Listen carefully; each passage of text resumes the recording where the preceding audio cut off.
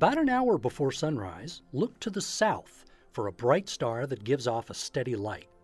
This is a good clue that you've found a planet, because their disk-like appearance makes it harder for our turbulent atmosphere to make them twinkle.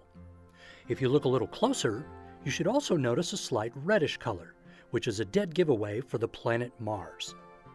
Every 2 years, Mars grows dramatically brighter because the Earth and Mars are lining up for close approach. When that happens, we call it an opposition, because Mars will appear directly opposite of the Sun in the sky. This occurs in late July, at which time Mars will appear brighter than the planet Jupiter for just a few weeks. For now, Mars is best viewed in the morning, just before dawn, because that's when it reaches its highest altitude in the southern sky.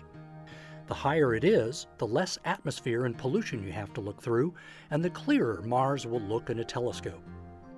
When seen through a telescope, Mars usually appears as a tiny orangish dot.